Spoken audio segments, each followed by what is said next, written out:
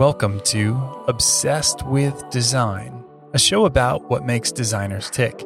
My name's Josh Miles. I'm a designer, principal, and brand strategist at Miles Herndon, a branding agency in beautiful downtown Indianapolis. And right now in Indianapolis, it's about 6 degrees, so I'm really pushing it when I say it's beautiful.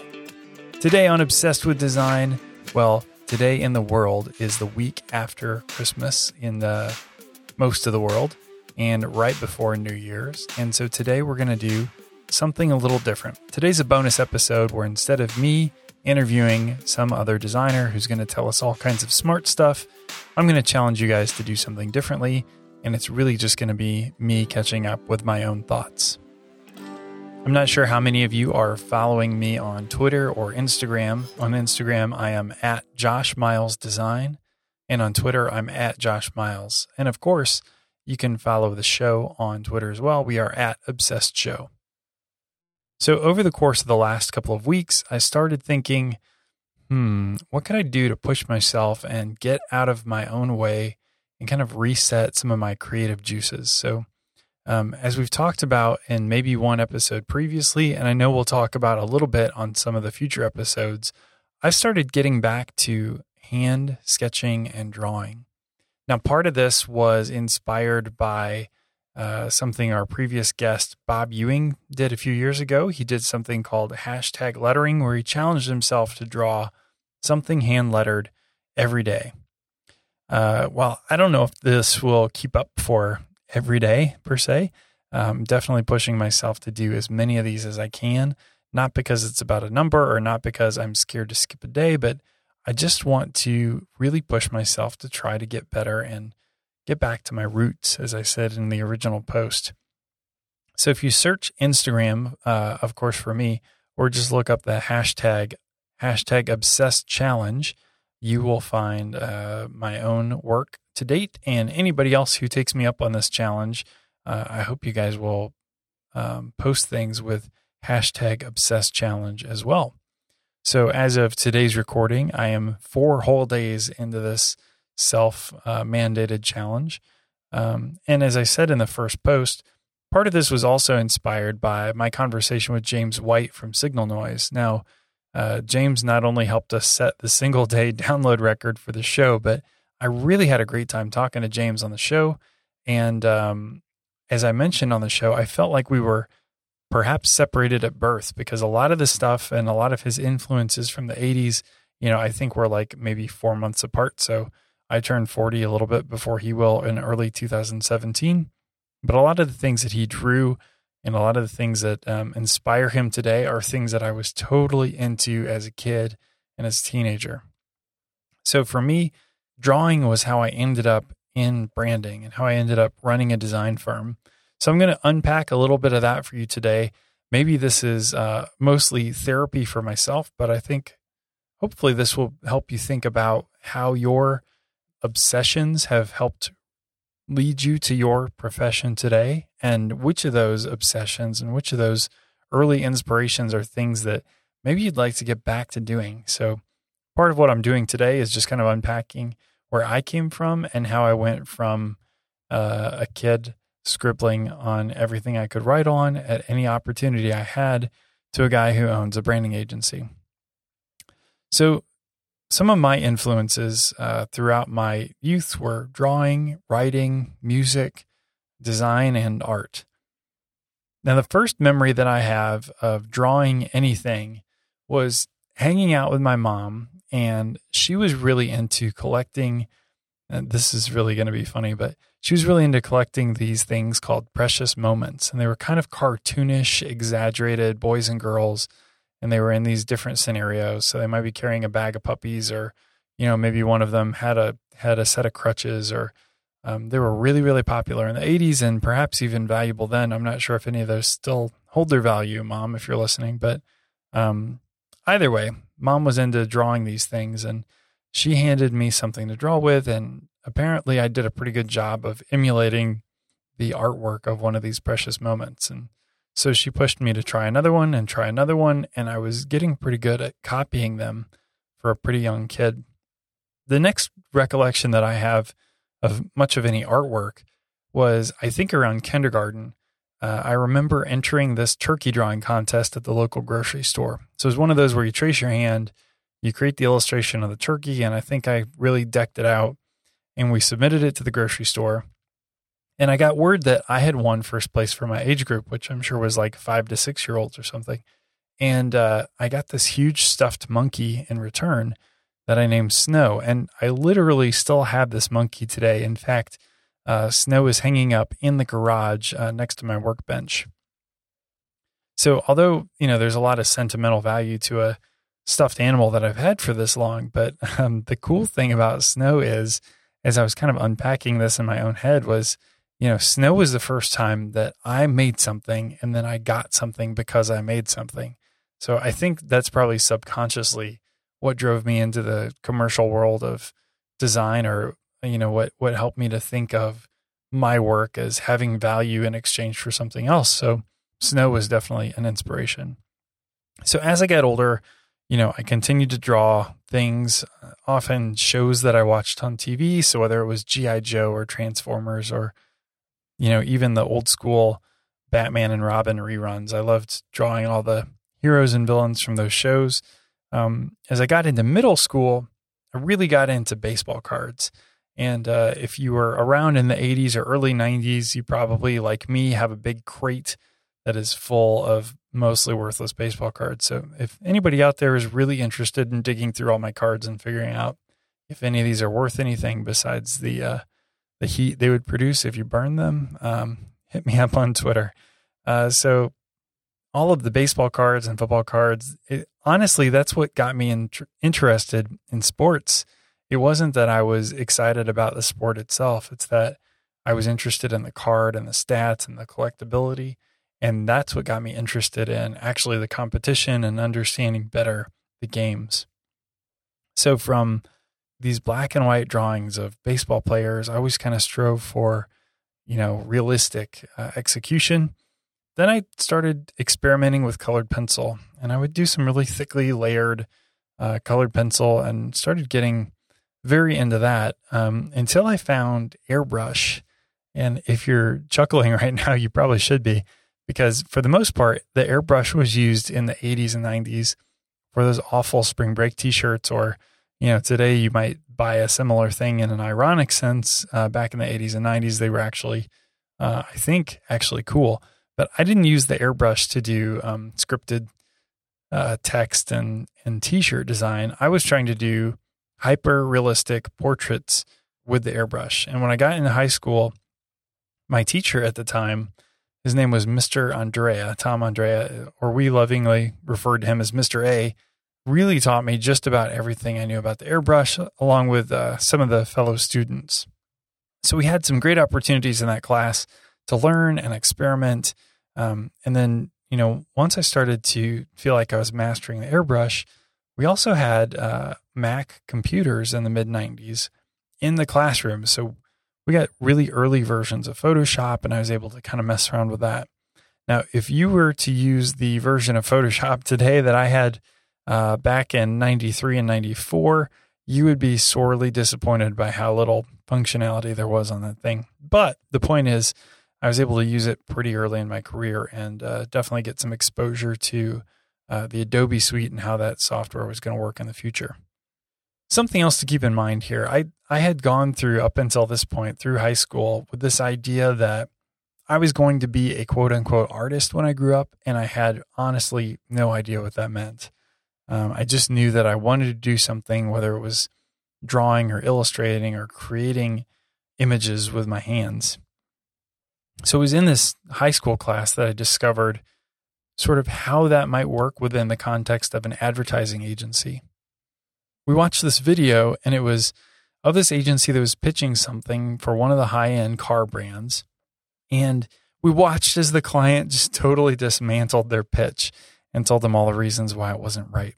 So the agency went back and they reinvented what they did and shot all new work and came back and repitched it, and the client just loved it. And for some reason, I thought that sounded like a really exciting career.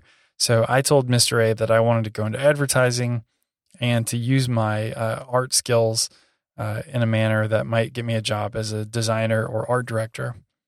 So about that time, I was starting to consider where I might want to go to college. And while Mr. A had recommended that I go to his alma mater, which was the Fort Lauderdale Art Institute, or perhaps it's called the Art Institute of Fort Lauderdale, my parents were not really keen on me going to Florida. They couldn't really put their finger on why that seemed like a bad idea. In retrospect, if I had gone to Florida for school, I may have never come home. But it just so happened that my dad had a friend who was a client of an agency in South Bend, Indiana, where I grew up, or near where I grew up, and it was called Pathfinders. And a guy named Steve Ball ran that agency, and he so graciously offered me about an hour of his day one day to talk to me about what I wanted to do and what that might mean as far as college and what kind of training he thought I might need to work at an agency like his. Or in my mind, I wanted to think about what it might be like to own an agency like his someday. Now, Steve walked me through all of the things that I talked about, and I showed him my portfolio. And while he thought it was interesting for a high school kid, it really wasn't at the caliber of which he would hire somebody right out of high school. And, Steve also pointed out perhaps working on my design and working on my art is something that would be beneficial. But the main thing that I would want to learn in a college setting would be how to sell and how business works, and really learning those more meta skills of how to learn and how to be a better student of life. So Steve had strongly encouraged me to check out a program where I could get a 4-year liberal arts education and perhaps learn something about art and design at the same time if I was so inclined.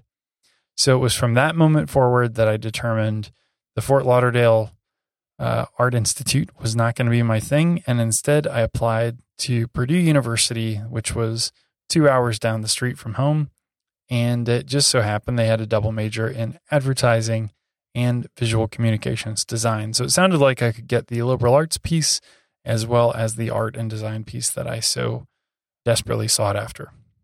So when I got to Purdue, I discovered this crazy thing. There were not going to be any classes teaching colored pencil. There were not going to be any classes teaching airbrush. And in fact, there was almost no syllabus that was dedicated to illustration. I wasn't there for very long when I started to lose heart and think perhaps I had gone to the wrong school. At the same time, what did happen was I started to fall in love with this thing called typography, and I started to understand what brand identity meant. And although I thought I had created logos in the past, I started to see what it was like to create real identity pieces and the form making of beautiful and modern logo and brand work. So while I was starting to feel or second guess my decision to go to Purdue, I was also falling in love with this thing called design. And it's kind of crazy, but the two things kind of canceled each other out. And I wound up sticking with Purdue for all 4 years, getting deeper and deeper and deeper into design and branding. For those of you who've listened to the show before, no real surprise here because I'm in the branding space, and I am, as the title of the show implies, obsessed with design myself. But man, just kind of leaving behind the illustration and drawing thing, that's kind of where that happened. So in my free time during my freshman year, I was still doing these airbrush illustrations. And in fact, I was getting better and better at the skills required to do airbrush illustrations. But by the time college was over, I had pretty much walked away from that. And frankly, I haven't even drawn all that much since I left school. So to fast forward this story a little bit, right out of school, I took a job as an art director at a local advertising agency in Indianapolis. It was called Concepts Marketing Group, and I was hired directly in as an art director, which gave me access to, let's say, lots of experiences that I don't think I would have otherwise had right out of school. So the first week I was on set helping with a video shoot. I was designing a newspaper ad layout, and I think I was working on a billboard design at the same time. This experience was totally baptism by fire, and I'm not sure I would trade anything for all of the stuff that I learned from that first job. From Concepts Marketing Group, I took a job with the Finish Line, who's an athletic shoe retailer. They're all over the country. Not sure if they have one nearby you, but I had shopped at Finish Line since I was a kid, so to go work in-house in their marketing department was kind of a trippy experience. I only lasted a whole 6 months there, and I left by my choice to start my company, which at the time was called Miles Design. And, as corporate in-house jobs go, it was probably a pretty cool one, but I just knew in my heart that doing my own thing was the thing that I wanted to do. And I just felt like the timing was right, as much as it felt weird to leave this cool corporate job that I had literally just landed 6 months prior.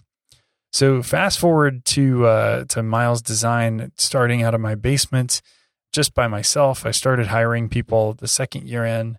We moved offices like it was our job, and we've had so many different locations. But happy to say we are in our home on Monument Circle that you hear me talk about at the end of the show every week. And we've been here for a little over 4 years. We now have a team of 16 people, and my business partner, Daniel Herndon, and I run Miles Herndon, doing work all over the country, and definitely have a focus in the branding space. So all of that to say, my professional career and pretty much college on, there was not really a whole lot of drawing or artwork or airbrush. I used to play rhythm guitar in a band. I hardly ever touch my guitar anymore. I pretty much only write when I'm writing for professional reasons. So as I was thinking back to this Obsessed challenge, it was really about, how do I get back to my roots and inspire myself to do the things that got me to where I am today? So the point of this show today is not so much my history. And honestly, I think the cooler parts of the story are probably the things that I left out. But the point is, this is how our professional careers often go, which is we kind of get in the run of doing things. And, it's not that I don't enjoy branding work. I definitely do. But I just had gotten away from that hands-on drawing thing. So, I would just encourage everybody to think about, are there things that you've gotten away from in the last few years, or since you've become a professional, or maybe you're still a student and you're still great at kind of keeping all of those creative juices flowing and all the different media that you like to explore. But for me personally, it was definitely about coming back to just a pencil on paper. And I'm looking forward to see kind of how that evolves, because once I get that creative muscle working again, I'm really curious to see if that'll turn into, and now I'm making Photoshop stuff, or now I'm back to airbrush. Who knows where it's going to go? But it's been a fun thing. Even if it only goes for a little while, I would encourage other people to occasionally dust off that number 2 pencil, bust out the drawing tablet, and see what happens. So this is me extending that challenge to you. If you join in the Obsessed Challenge, feel free to tag me on any of your posts or use hashtag Obsessed Challenge. Next week, we will be back to one of our regular interviews, and I'm looking forward to sharing that with you. And thanks for allowing me to be obsessed with design.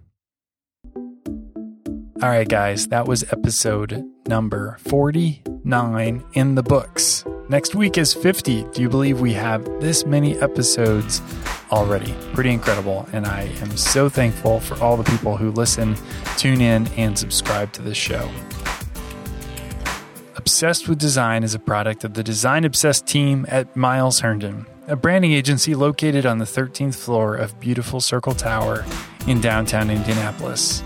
Be sure to follow along the Obsessed Challenge at hashtag Obsessed Challenge.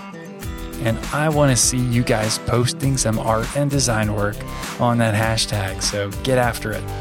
We've got some great interviews coming up in the next few weeks, a couple that we actually recorded before the holidays, and I am very excited to share those with you.